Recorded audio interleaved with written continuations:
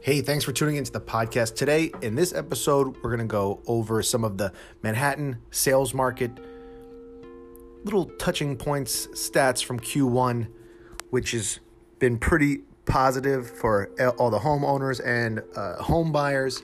And then we're going to talk about a very specific definition in real estate, which everyone should know when you're working with a real estate agent or not. Many industries have this duty, but in real estate, it's pretty specific. We're going to talk about what is a fiduciary in real estate and what does that mean to you as a buyer or seller. So thanks for tuning in. Hope you enjoy. Manhattan's back, baby, with a couple of caveats. There's an article out with the New York Times this weekend in the real estate section, which kind of sums it up. But a lot of people have been writing about it because, the Q1 is now over. We're on the 5th of April, and the data is in, and it's looking positive for people returning to the city. Sales are up. Manhattan sales market is poised for revival. Come on, it's Jesus' birthday, revival, Easter. The market's back. Get with it.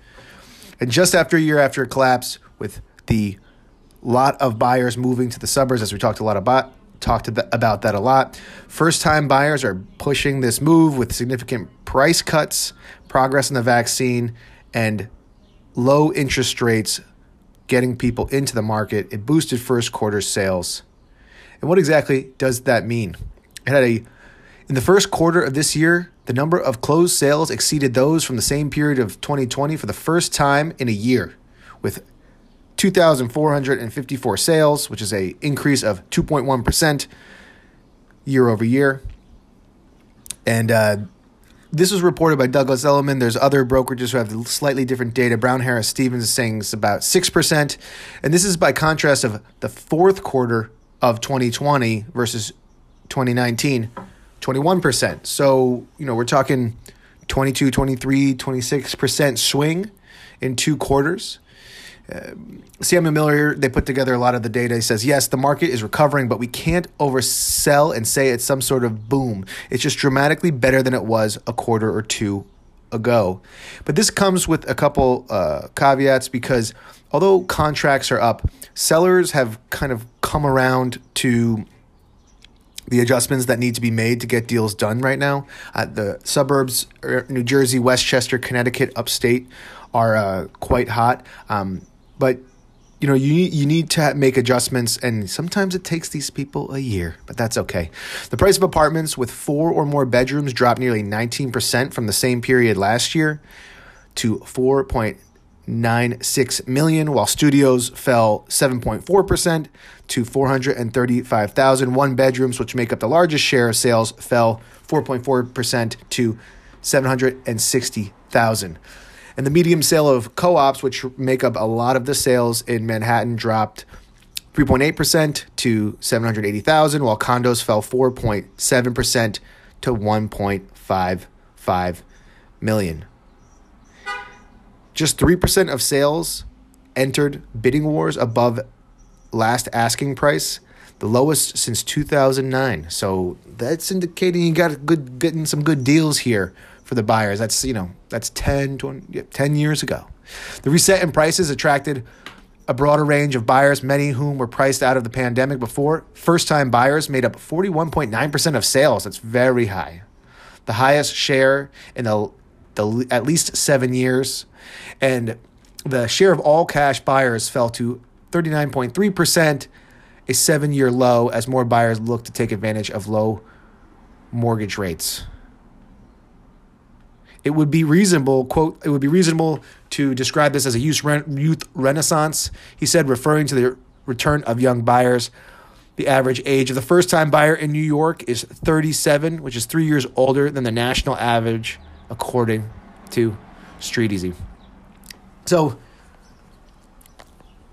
the market is on the rebound.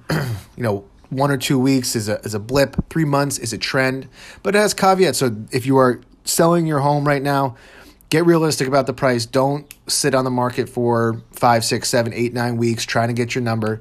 And if you're a buyer, get aggressive with some of the sellers if you see that they're having last year's prices or they're trying to forecast into the future about what might happen in a couple months. You got to deal with what's going on right now and the data to prove it. And you got Q1 in, and there you go. Next, we're going to talk about, this is the definition of fiduciary duties in real estate. This is very important because sometimes it's not explained to buyers and sellers when you work with an agent. But once I explain it to you, it'll make you feel a lot better, and you're probably going to want to work with me. But first, I have to sell you something.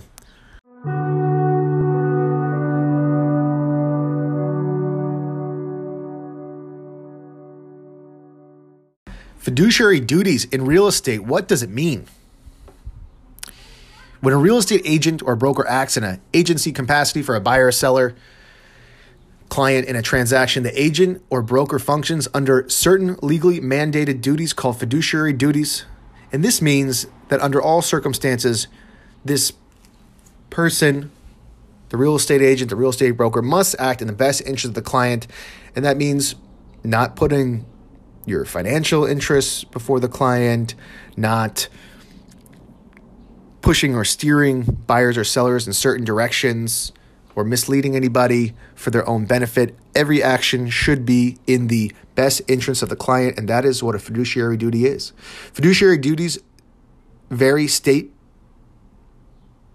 by state for real estate, but one example to common to all is confidentiality of the client's information in the transaction. So if you're a buyer or seller, you can't indicate to the naturally adversarial party the conditions of motivations or indications that anything but the published price or what is the offering could impact the price or the deal negatively for your client, even if it means you might benefit financially.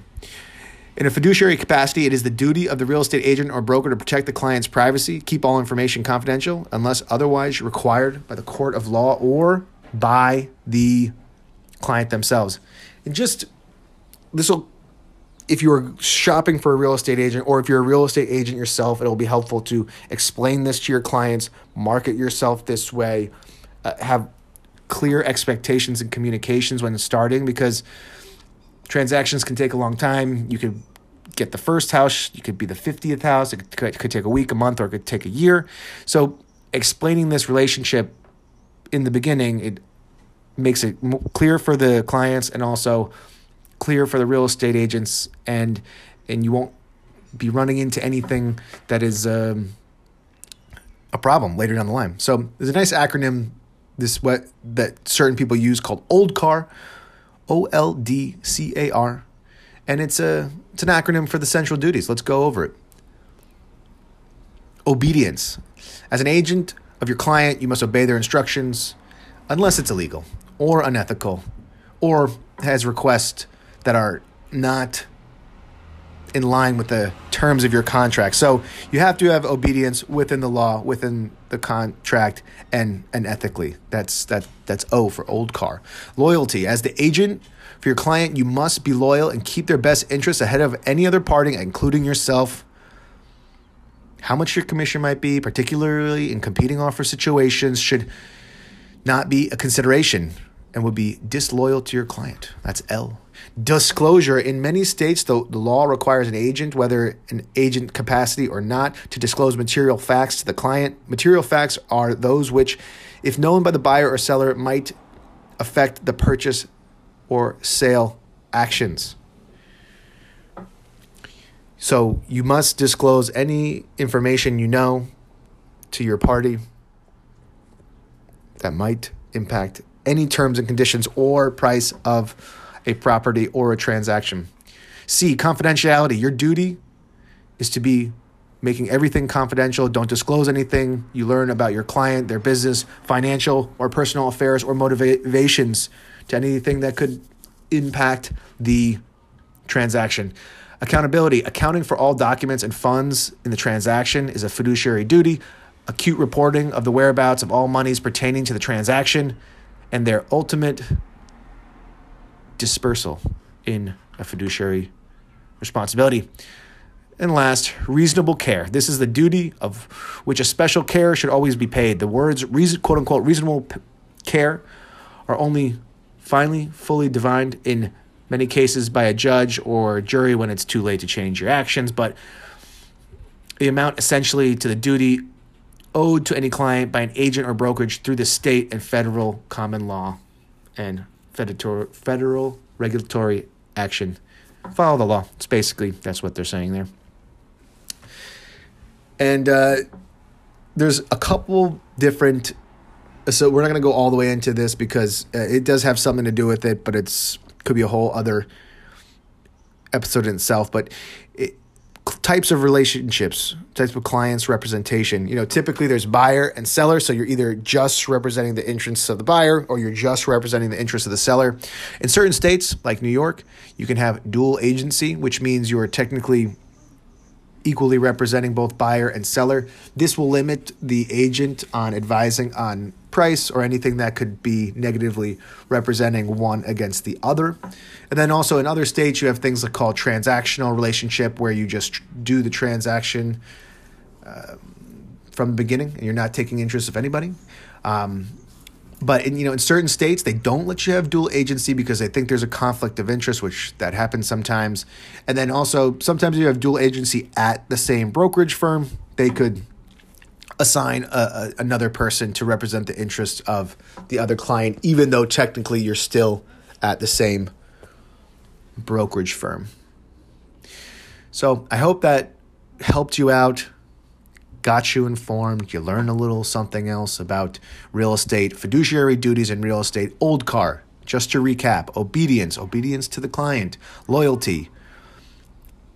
You must be loyal and keep their best interests ahead of any other party, including yourself. Disclosure any material facts that are mandated by law or will impact the transaction. Confidentiality: don't spill any beans you don't need to unless it's required by law or pertinent to a transaction. Accounting of all funds and reasonable care. Clearly define who you're working for. Is it the buyer? Is it the seller? Is it both parties? Is it neither party? This can change as transactions go on, or say you're working with a buyer and you go somewhere else, or you see a lot of properties, or you get multiple offers on a sell side. So explaining it helps a lot. I hope you enjoy. This is the Ask Amadeus podcast. If you like it, subscribe on iTunes or Spotify or my YouTube at Marcus Amadeus. Follow me on social media at Marcus Amadeus. That's my social media names. And if you want to buy or sell or just want to have a little advice in real estate, go to marcusschott.com or just DM me.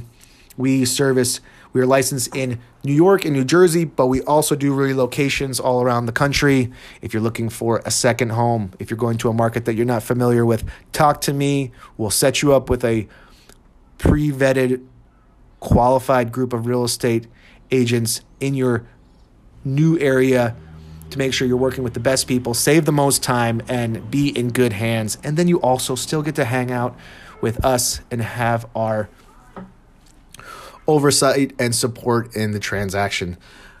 I hope you have a beautiful day. Enjoy. Bye.